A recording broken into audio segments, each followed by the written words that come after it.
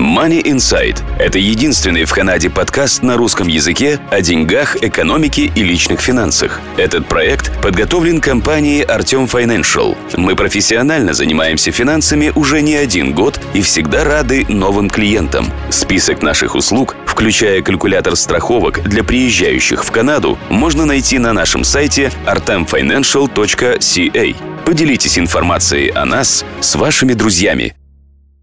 Добрый день, слушатели подкаста Money Insight, вашего подкаста о деньгах, экономике и личных финансах. В студии нахожусь я, Артем Бычков. Сегодня мы будем говорить с адвокатом на тему банкротств, поскольку эта тема довольно-таки актуальна и важная. Процентные ставки растут, у людей становится все меньше и меньше денег, и возникает понятный вопрос, где деньги брать, если денег нет, надо объявлять банкротство. И на эту тему мы сегодня поговорим с адвокатом Глебом Блиновским. Глеб, добрый день. Добрый день. Прежде чем я начну задавать вопросы, я напоминаю ставить лайки, подписываться на наш канал, делиться информацией, задавать вопросы. И также маленькое объявление. У нас есть группа в Телеграме, линк под этим видео или под этим аудио. Соответственно, подписывайтесь, задавайте вопросы. Итак, Глеб, давай начнем с первого вопроса.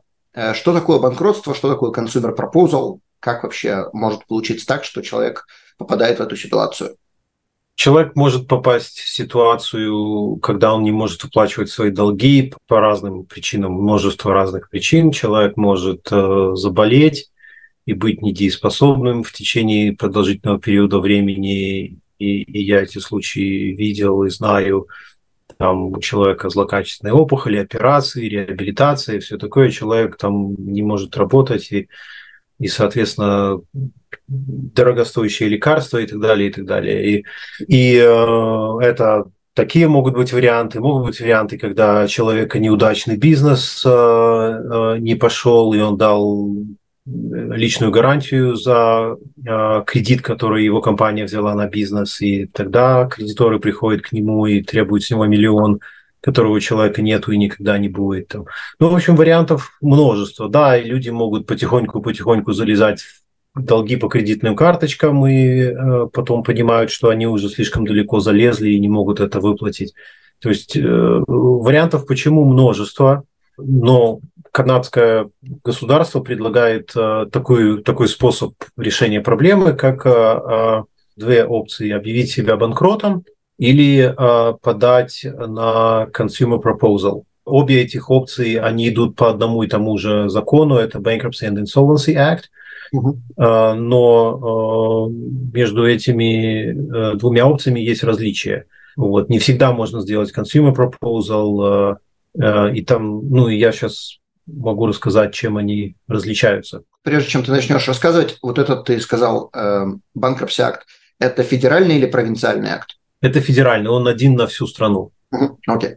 Значит, и то можно делать только через специальных лицензированных специалистов. Они называются Licensed Insolvency Trustee. Это такое как бы подразделение бухгалтерии, но обычный бухгалтер вам ничем помочь не поможет, то есть ничем не сможет помочь. Они отправят вас к этим Licensed Insolvency Trustee. Их много в каждом городе, и можно просто задать в Google, в поисковик, эту Insolvency Trustee, и вам выдаст целый список компаний, которые этим занимаются. Значит, банкротство позволяет должнику списать большинство долгов. Мы потом отдельно поговорим, какие не списываются, но большинство долгов списываются полностью.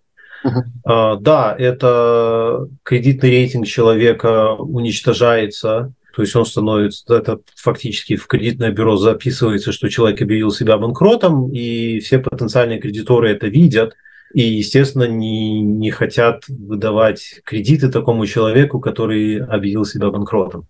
Статус банкрота подразумевает, что человек в этот период, пока человек находится в банкротстве, он не распоряжается своими финансами. И этот период времени может быть от 9 месяцев до 3 лет и даже больше. Вот. То есть назначается вот этот insolvency trustee, это тот человек, который контролирует все финансовые потоки. Что приходит, какие доходы есть и как они распределяются между кредиторами. Не все банкроты – это люди, у которых нет вообще никаких доходов. То есть бывает такое, что у людей доходы есть, просто у них долги настолько огромные, что их нереально оплачивать. И система предусматривает минимум, который человеку остается на жизнь. То есть, когда человек приходит подавать на банкротство, он должен раскрыть все, что у него есть. Вот я, вот мои иждивенцы, там мой супруг, наши дети, все наши доходы на семью, как бы вот все наши долги, вот все это раскрывается.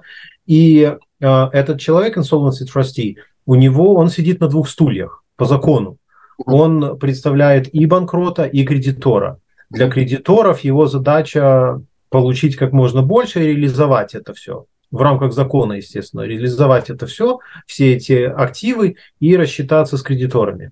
Но в то же время он ведет банкрота как бы по дорожке, как бы как ему пройти процедуру банкротства и выйти из нее. Вот. Но для потенциальных людей-банкротов нужно понимать, что по закону этот человек, insolvency trustee, сидит на двух стульях. То есть это не ваш личный адвокат, который только смотрит за вашим интересом. Он подчиняется, он действует строго по Bankruptcy and Insolvency Act, в том числе по этому закону он должен следить за интересами кредиторов. То есть, если вы его спрашивать будете, как можно скрыть вот эти вот $1000, которые там лежат под подушкой, то он это запишет и скажет, что скрыть нельзя. Да, совершенно верно. То есть он стоит на страже системы. Да, система вам, банкроту, помогает списать почти все долги, но это, соответственно, как бы идет с последствиями, что в течение периода, пока вы банкрот, вы не можете распоряжаться своими деньгами, за исключением той суммы, которая вам нужна на жизнь. Там есть правительство посчитано, вот столько, один человек, ему столько надо на жизнь, вот два человека столько, вот в зависимости от состава семьи, есть ли еще доход, там все как бы рассчитано. И в принципе там суммы такие, скажем так, реальные, чтобы человеку хватало там на аренду, на продукты, на вот такие вот вещи, на жизнь. То есть у человека не забирают все. А дальше, даже если у человека доход выше этого базового, такого тоже бывает. У человека не забирают все, что выше базового. То, что выше базового, он платит половину этому insolvency trustee, и эта половина будет потом распределяться между кредиторами. Например, грубо говоря, у человека доход 10 тысяч. И учитывая его семью, ему государство говорит, что тебе 5 тысяч достаточно. Вот 5 тысяч, вторые 5 тысяч, это твой surplus income, там, дополнительный доход. У него кредиторы не забирают все. У него говорят, от этой 5 мы забираем половину. То есть 2500 в тот период, пока ты банкрот, ты платишь этому insolvency trustee, а он будет распределять между кредиторами. Вышел из банкротства, и все дальше, еще дальше живи. Если у человека дорогостоящие лекарства, предположим, это берется в расчет, что человеку действительно, то есть как бы прожиточный минимум, предположим, 5, а лекарство стоит, не знаю, $1000 в месяц еще экстра. Берется ли это в расчет, или это все равно должно учитываться в его минимуме? Я не могу сказать, берется ли это в расчет. То есть это хороший вопрос для insolvency trustee. То есть все эти цифры, как бы я сразу скажу, что адвокат вам на этой стадии никак не поможет, потому что цифрами, всеми этими правилами, как это все рассчитывается, это занимаются вот эти insolvency trustee. Подходит вам consumer proposal или bankruptcy, адвокат вам тоже не скажет. Вам нужно идти к этим людям, и они на основании того, какие у вас долги, какие у вас активы, они все это заводят в свою систему, и они вам дают расчет. Может получиться у вас consumer proposal или нет. Но как бы если человек идет к bankruptcy trustee, это не означает, что он же должен объявлять банкротство.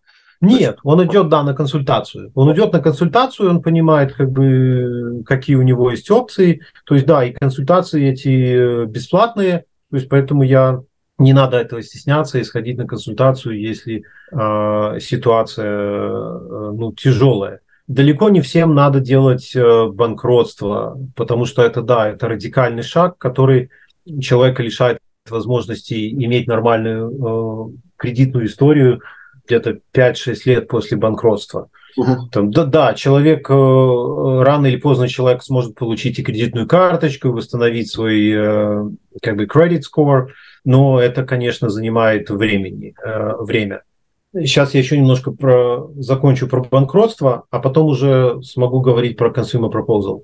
По банкротству, как я сказал, то есть если человек банкрот в первый раз, то самый минимум это 9 месяцев, когда он в этом статусе находится, а потом он выходит из этого статуса. То есть это вот тот самый discharge? Да, это тот самый discharge. Если он банкрот второй раз, то минимум, по-моему, там 21 или 24 месяца, когда он в статусе банкрота. Если он банкрот третий раз, то минимум уже 36 месяцев. Это уже рецидив.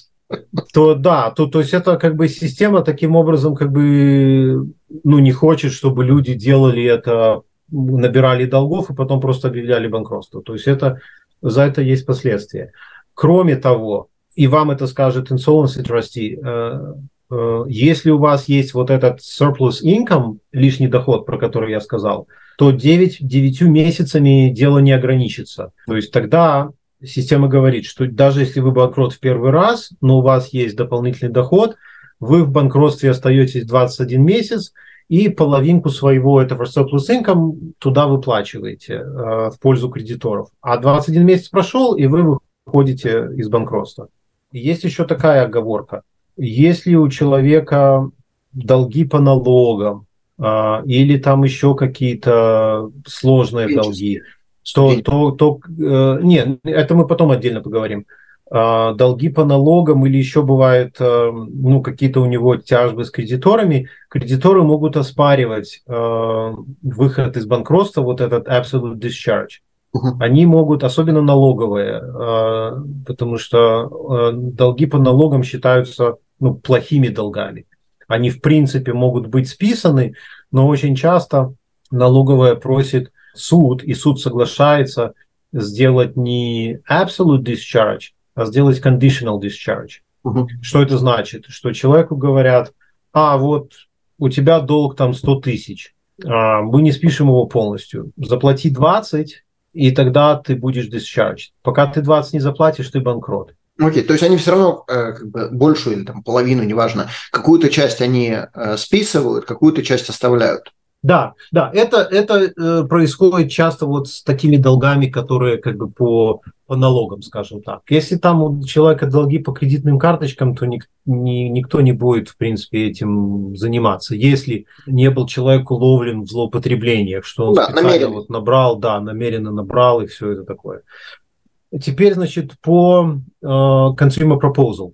Главное отличие – это то, что за человеком остается контроль за своими финансами. Он не передает этот контроль insolvency trustee. Вот когда на стадии этой раскрытия всей информации, вот все мои доходы, вот все мои долги, вот вся моя ситуация, как бы, и могу ли я делать consumer proposal? Я спрашиваю, например, у этого insolvency trustee. Они мне говорят, да. Вот, и они считают, они говорят, да, вот вам можно там списать, не списываются все долги, сумма долгов уменьшается. Может на 50%, может на 70%, может на 80%. Там каждая ситуация уникальна, они вам там посчитают. Но вот то, что списалось, а те процентов там 20-30, сколько осталось, они разбиваются на там 3-4 года, и человек каждый месяц там платит там $200-300, там, сколько там ему насчитали, он должен платить в эти долги. Пока он это платит, если он это все выплатил, вот эти оставшиеся суммы, все, он вышел из этой ситуации, и, соответственно, как бы он вместо того, чтобы там выплачивать, прошу прощения, 100 тысяч, выплачивал 20. И как бы и с разбежкой с разбежкой, естественно, на 3 года. То есть в этот момент все его долги замораживаются, и как бы перестает нарастать процент, и он просто сумма это фиксируется, что вот эту он сумму должен выплатить в течение такого срока, фиксированная сумма он платит, и все. И это, скажем так, оптимальный вариант во многих случаях. Но вам insolvency trustee скажет, работает в вашем случае или нет. Но еще минутку. Этот вариант, на него формально кредиторы должны дать согласие. То есть если кредиторы не дают согласия, то начинается процедура банкротства. В каком случае они могут не дать? То есть какой им смысл не давать, если, предположим, на мой взгляд, получить 20% все-таки лучше, чем не получить ничего? Вот этим и занимается insolvency trustee, потому что он считает, что кредиторы могут получить в случае банкротства, и сравнивают это с тем, что кредитор может получить в случае consumer proposal. Окей, то есть если у человека есть активы, то в случае банкротства там можно будет что-то забрать и получить больше, понятно. Да. Когда ты говорил про эти, там, например, 20-30% в случае consumer proposal, эти 20-30% будут на все долги одинаково распространяться или на какую-то кредитную карточку будет 20%, на какую-то 13%, на какую-то 18%? Нет, все одинаково. Все одинаково. И здесь надо вернуться к началу и сразу сказать, что долги, о которых мы говорим, это необеспеченные долги. Без залога. Да, беззалоговые. То есть ваш кредит на дом, ваш кредит на машину – это отдельная тема. И обычно эти долги, если вы платите за машину, вы платите за дом, то их это и не интересует. Ни Форд не будет у вас вашу машину забирать, ни банк не будет у вас дом забирать. Вы платите и платите. Да. Они могут, банк может инициировать процедуру, но в реальной ситуации, что я вижу, если у вас нет renewal, если подходит renewal, да, вам renewal не сделают.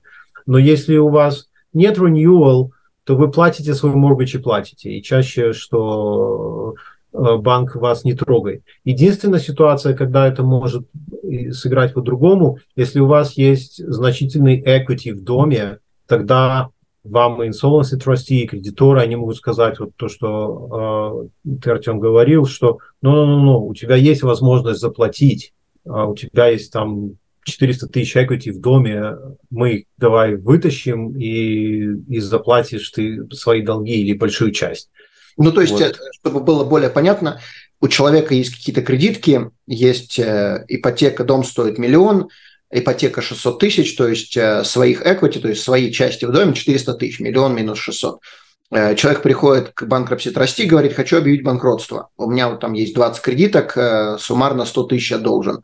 Банкротство трасти на это смотрит и говорит, теоретически ты, конечно, можешь попробовать объявить consumer proposal, но банки на это не пойдут, потому что они тебя заставят продать дом, забрать 400 тысяч, которые твои, забрать свои 100 тысяч, что ты будешь делать с твоими оставшимися 300 тысяч, что решишь, что и будешь делать, но дом они тебя заставят продать.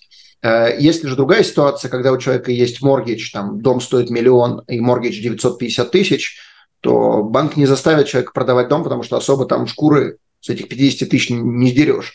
Окей, то есть все сводится к тому, есть ли какие-то активы, которые можно отобрать у человека. Когда объявляется consumer proposal, накладываются ли какие-то проценты на вот эту сумму, оговоренную сумму, которую надо выплачивать? То есть, предположим, оговорили 20% от долгов надо выплатить. Будет ли какие-то проценты на эти 20%? Нет. То есть договорились, там, не знаю, из 100 тысяч 20 тысяч ты должен выплатить. Если ты их выплачиваешь в течение 3 лет, все чудесно, замечательно. Вот там, 20 тысяч делим на 3 года, сколько это получается в месяц, вот столько ты и платишь. Никаких процентов, никаких там, не знаю, физ, ничего там дополнительного экстра не будет. Совершенно верно. Окей. Да. Но если человек не совершает платежи, у него включается процедура банкротства. То есть тут уже шуток нету. То есть он эти там $300 в месяц или сколько должен платить кров из носу. Окей. Процедура банкротства – это означает, что будем знать, какие активы, какие долги, и если есть активы, то, значит, активы заберем. Как мы говорили в случае с домом. Окей. Тогда сразу вопрос для тех, кто еще не объявил банкротство, кто не собирается его делать. Замечу, подчеркну, это важный момент, кто не собирается это делать. Как можно себя заранее обезопасить на всякий случай? Человек, предположим, собирается бизнес открыть или, не знаю, или просто думает, что вдруг ситуация сложится так, что придется когда-либо объявлять банкротство. Что можно сделать заранее, чтобы эти активы легальным способом скрыть? Я скажу, что стоит сделать заранее, это купить страховку. Не страховку на случай банкротства, а страховку, например, на случай disability. И в таком случае, если у вас случилась ситуация, когда вы не можете работать год или полгода или так дальше, то, по крайней мере, у вас есть какой-то доход, который будет покрывать ваши какие-то базовые нужды, и вы с меньшей вероятностью окажетесь в этой ситуации. То есть вот это один из способов, как обезопасить себя. Другие способы, они очень-очень чреваты. Скажем так, да, если вы собираетесь открывать бизнес через там какое-то время и как бы это, то вам заранее нужно всем этим озаботиться. Почему я так говорю? Потому что по закону о банкротстве в тот момент, когда вы пришли объявлять банкротство, этот insolvency trustee и кредиторы, они могут смотреть назад как минимум на год. Как минимум. Все сделки, которые вы совершили за год до банкротства, они могут смотреть, что вы продали за год до банкротства, в течение года перед банкротством, на кого вы переписали недвижимость за год, когда она у вас была, кому вы продали, за сколько вы ее продали. То есть это все подсматривается через лупу. Если есть какие-то подозрения, что вы занимались какими-то некошерными делами, пытаясь увести деньги от кредиторов, то они могут смотреть и на 3 года назад. Поэтому я и говорю, что здесь это все как бы, если кредиторы поставят себе это целью, то это все они будут добиваться и могут добиваться пересмотра этих сделок, чтобы эти сделки там, если что-то было продано за то, что не за рыночную цену, а за заниженную цену было продано каким-то родственникам, это все можно через суд эти сделки развернуть и отменить. Да, если вы планируете еще, как бы вы только раздумываете покупать дом, и вы думаете заводить бизнес, то, может, вам стоит дом только на супруга записать, который не будет в бизнесе, а сами вы без дома, и тогда изначально этот дом был куплен на одного только человека, и второй не был там записан. То есть, вот такие варианты. Оно как бы или там счета банковские, или там инвестиции какие-то. То есть оно лучше изначально все делать уже, если вы хотите так подстраховаться, то делать с этим, с таким прицелом. И как бы, естественно, от всего в жизни не застрахуешься. Да, понятно. Но есть еще дополнительные вещи, как, например, segregated funds, как universal life, куда вы можете вкладывать деньги. Но эти вещи, они, конечно, работают, как ты сказал, при условии, что не было предпосылок, не было как бы заранее задумок обмануть кредиторов. То есть, если мы, там, не знаю, какие-то каждый месяц откладывали какие-то деньги в тот же самый segregated funds или в страховку жизни, и как мы откладывали 3 года назад, так и мы откладывали там за неделю до банкротства, и ничего не менялось, то, наверное, банкротство трасти скажет, здесь ничего особенного не было, как бы жизнь текла своим чередом. Если же были странные манипуляции, то, наверное, банкротство трасти заинтересуется, что же это такое было. Так что да, если вы думаете на тему открытия бизнеса, то однозначно задавайте этот вопрос, как себя обезопасить, как ты сказал, записывать, брать долги на одного, записывать активы на другого – это один из хороших способов, как можно обезопасить свою семью. Да, еще, Артем, извини, что перебил, еще один пункт, который касается именно банкротства, это то, что деньги, которые вы откладывали в RSP, за исключением там последних месяцев. То есть вот вы 10 лет откладывали в РСП, через 11 лет вы объявили банкротство. Все, что вы в 10 лет в РСП откладывали, никто это у вас не заберет. Там есть некоторые инвестиции, как можно заранее продумать. Но заранее не то, что обмануть, а именно заранее продумать, если когда-либо такое случится, что нам сделать, чтобы, не знаю, если мы заболеем через 10 лет, чтобы не объявить банкротство и не остаться без денег. Ох, если бы во времена пещерных людей было развито страхование жизни и здоровья. Сколько б радости это принесло семьям. Они бы смогли лучше питаться. Им пришлось бы научиться писать и читать. Мы бы узнали их отношение к окружающей среде. Если бы они знали, как работает страхование жизни, то им бы больше не пришлось бегать от тигров. Мы специализируемся на страховании как канадских жителей, так и туристов, приезжающих в Канаду. Информация на сайте artemfinancial.ca.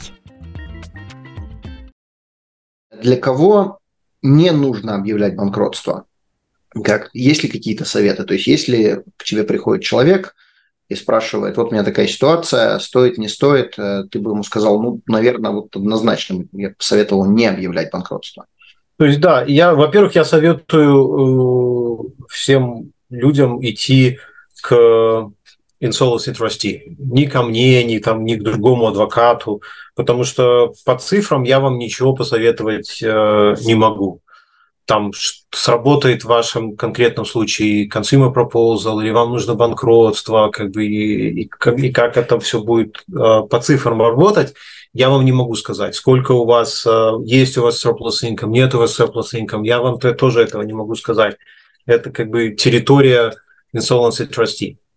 Что я могу сказать, это что есть список достаточно широкий долгов или не долгов, а обязательств финансовых, которые банкротством не списываются.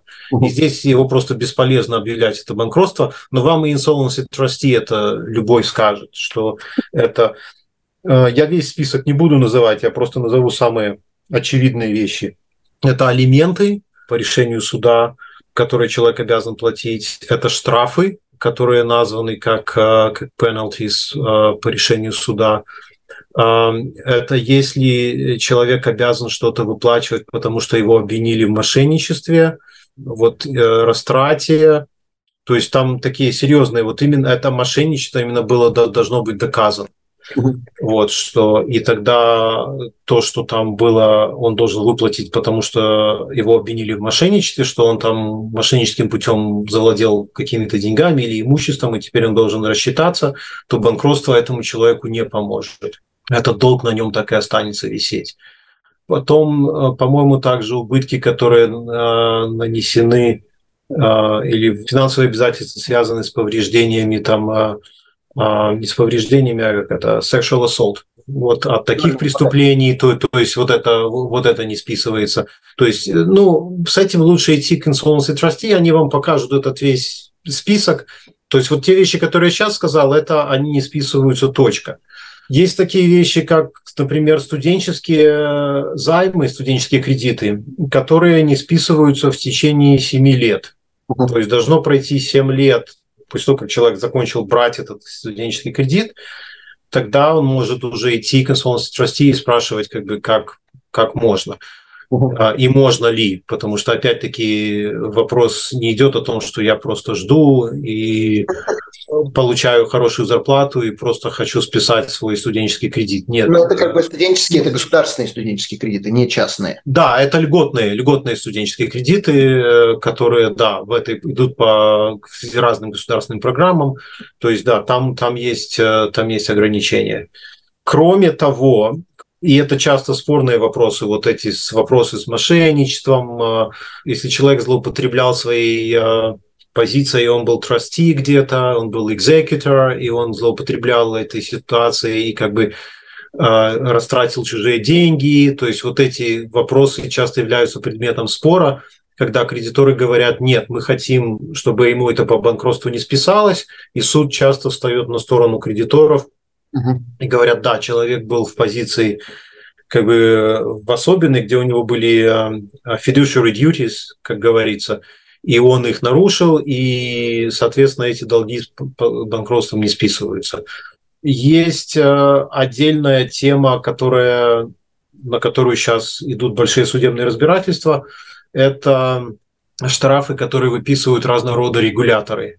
Комитеты по ценным бумагам, трибуналы по ценным бумагам, всякие регуляторы, которые регулируют всякие регулируемые профессии, врачей, адвокатов, бухгалтеров и так далее. Там формулировки в акте, они трактуются по-разному, и были прецеденты в Альберте и в Британской Колумбии, когда были трибуналы по ценным бумагам, которые выписали огромные штрафы людям, которые нарушили законодательство по ценным бумагам и привлекли деньги от инвесторов, и потом эти деньги исчезли. И с этими людьми был процесс, им присудили огромный штраф, люди подали на банкротство, и в Альберте было одно решение суда, в Британской Колумбии было другое решение суда, сейчас все это на рассмотрении в Верховном суде Канады.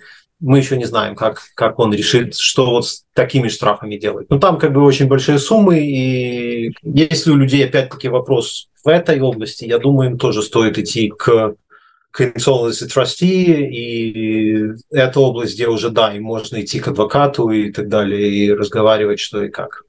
Когда человек объявил банкротство, или когда, например, у него такая судебная тяжба, ему присудили миллионный штраф, он там пытается подать на банкротство, может ли человек выезжать из Канады? То есть кто-то может подумать, да не буду я их платить, никогда в жизни это за 100 лет не выплачу, уеду я куда-нибудь в Гватемалу.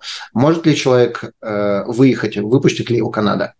Хороший вопрос. Я думаю, он не по адресу. То есть это надо смотреть по конкретной тяжбе, потому что там касается в законе о ценных бумагах, там очень много написано, и, возможно, там есть такое ограничение. Возможно, есть, возможно, нет. То, что касается, например, если человек, грубо говоря, там адвокат или там доктор, и ему там его регулятор выписал штраф там в 100 тысяч, и человек не может его заплатить, нет, паспорт у него не заберут. То есть, то есть поэтому здесь надо смотреть, какой закон нарушен и какие там последствия. Например, скажем так, даже если человек не платит алименты, то и включилась процедура взыскания алиментов, то и если человек упорно не платит, то в конечном итоге идет до того, что да, у него аннулируется паспорт и у него аннулируются водительские права. И это в Альберте, это в Британской Колумбии, я думаю, в других провинциях. То есть там маховик, он медленный, но когда он начинает работать против неплательщиков алиментов, он доходит туда. Окей.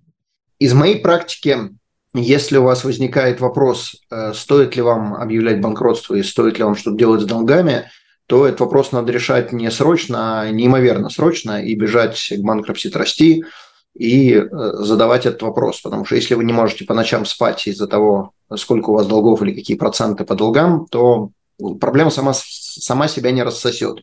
И, к сожалению, сложный процент имеет такую тенденцию, что чем больше вы платите, тем больше вам надо платить.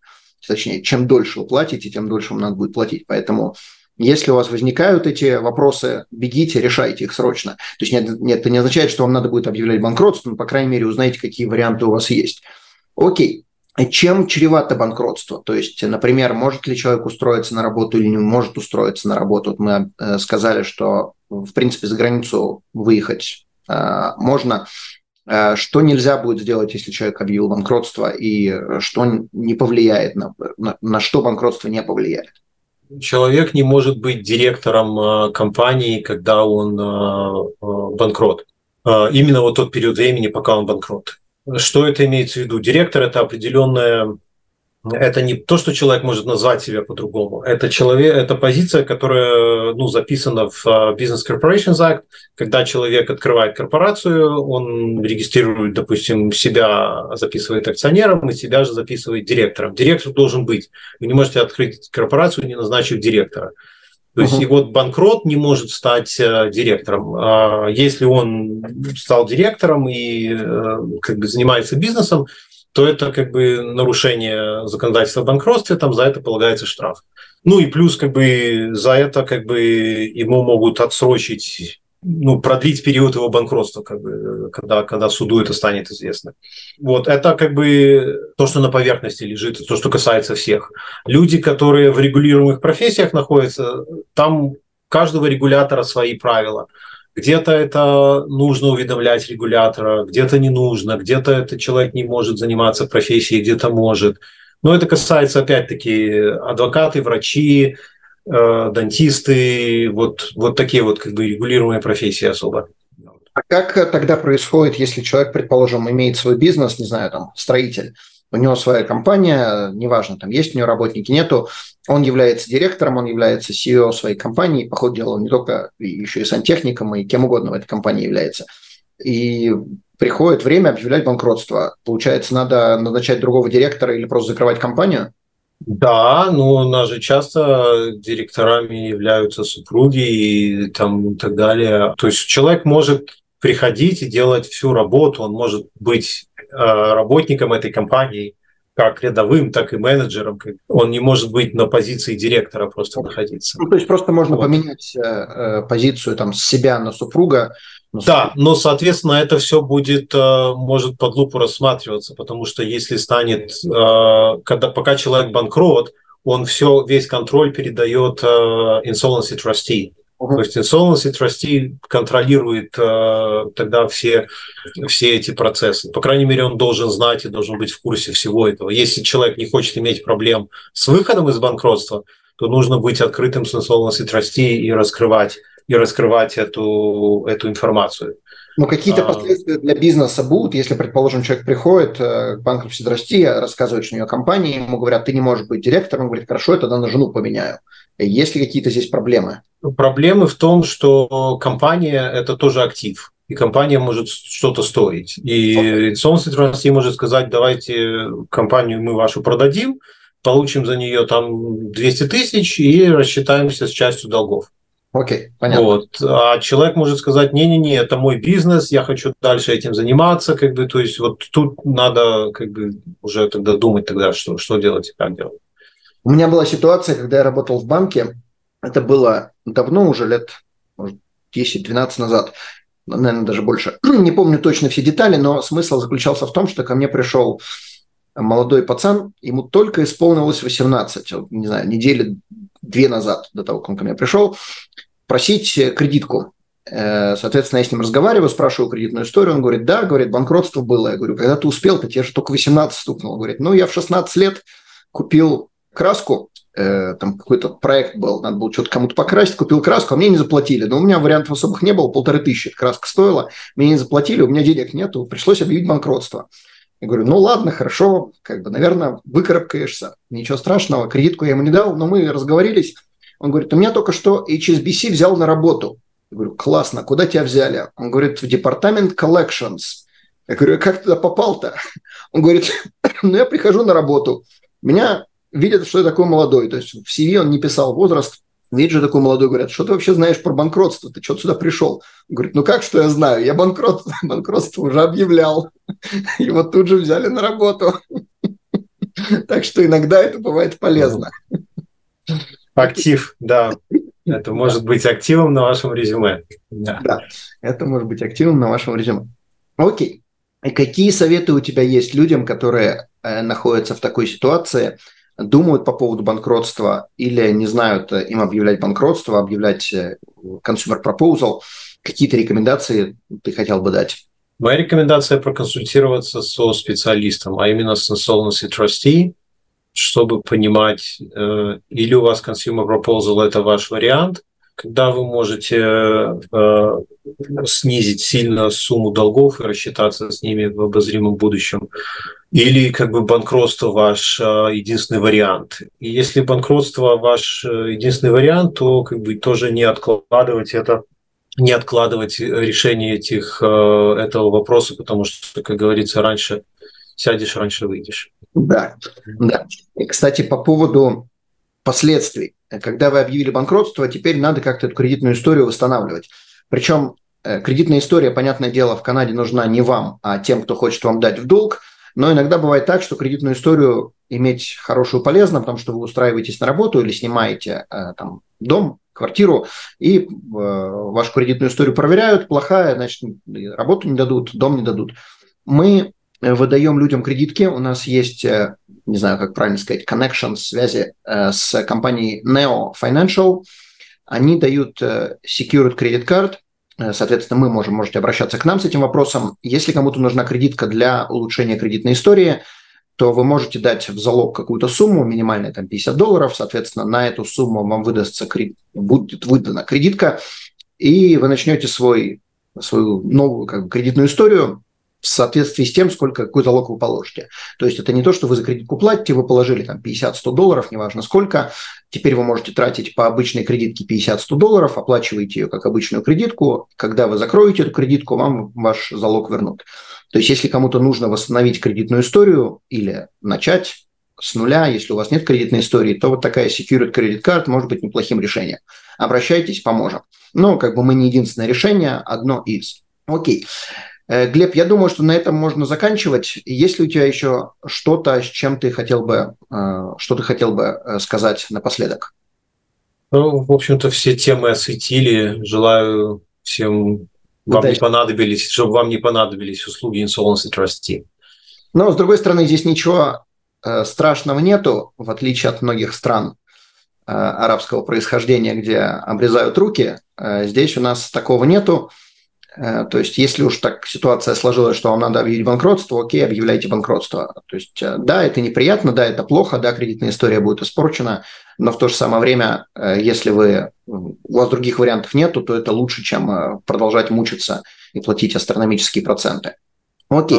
Да, и, извини, Артем, вот напоследок, наверное, просто скажу людям, что и Insolvency Trust Team вам скажет, что есть список того имущества, которое не подлежит изъятию. То есть это автомобиль до определенной стоимости, они там индексируются. Это автомобиль, у которого нету залога, я подозреваю. Да, автомобиль, в котором нет залога до определенной стоимости. То есть, если у вас выплаченный автомобиль относительно новый, да, там его продадут, а то, что как бы вот эта незабираемая часть, там она 5 тысяч или 6, там я ту точную цифру не знаю, то вам вернут. То есть автомобиль до определенной стоимости, там мебель, одежда, как бы предметы обихода до определенной стоимости, даже equity in the principal residence до определенной стоимости не забирают, то есть это остается с человеком. Окей. Ну, то есть носки, телевизоры выносить из квартиры не будут, детские коляски. Да. Когда вы объявляете банкротство, это не значит, что у вас продают все имущество, и вы остаетесь на улице голым. Окей. Отлично, хорошая заметка. Большое спасибо, что слушаете нас. Не забывайте подписываться, ставить лайки и, соответственно, до следующих встреч. Глеб, большое спасибо. До свидания. До свидания. Данный подкаст сделан лишь для вашей информации. Компании, инвестиции, страховые продукты и другие материалы, упомянутые в подкасте, упомянуты лишь для ознакомления и не являются рекомендацией к действию. Так как мы не знаем вашей конкретной ситуации, то мы не можем нести ответственность за ваши действия после прослушивания подкаста. Пожалуйста, обращайтесь к специалистам, если вы не уверены, как поступить. Спасибо, что слушаете нас, и не забывайте задавать вопросы.